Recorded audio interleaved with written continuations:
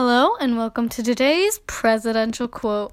In today's presidential quote, the president calls Adam Schiff pencil neck and says he would be a horrible golfer who could drive the ball only 50 yards. This has been today's presidential quote.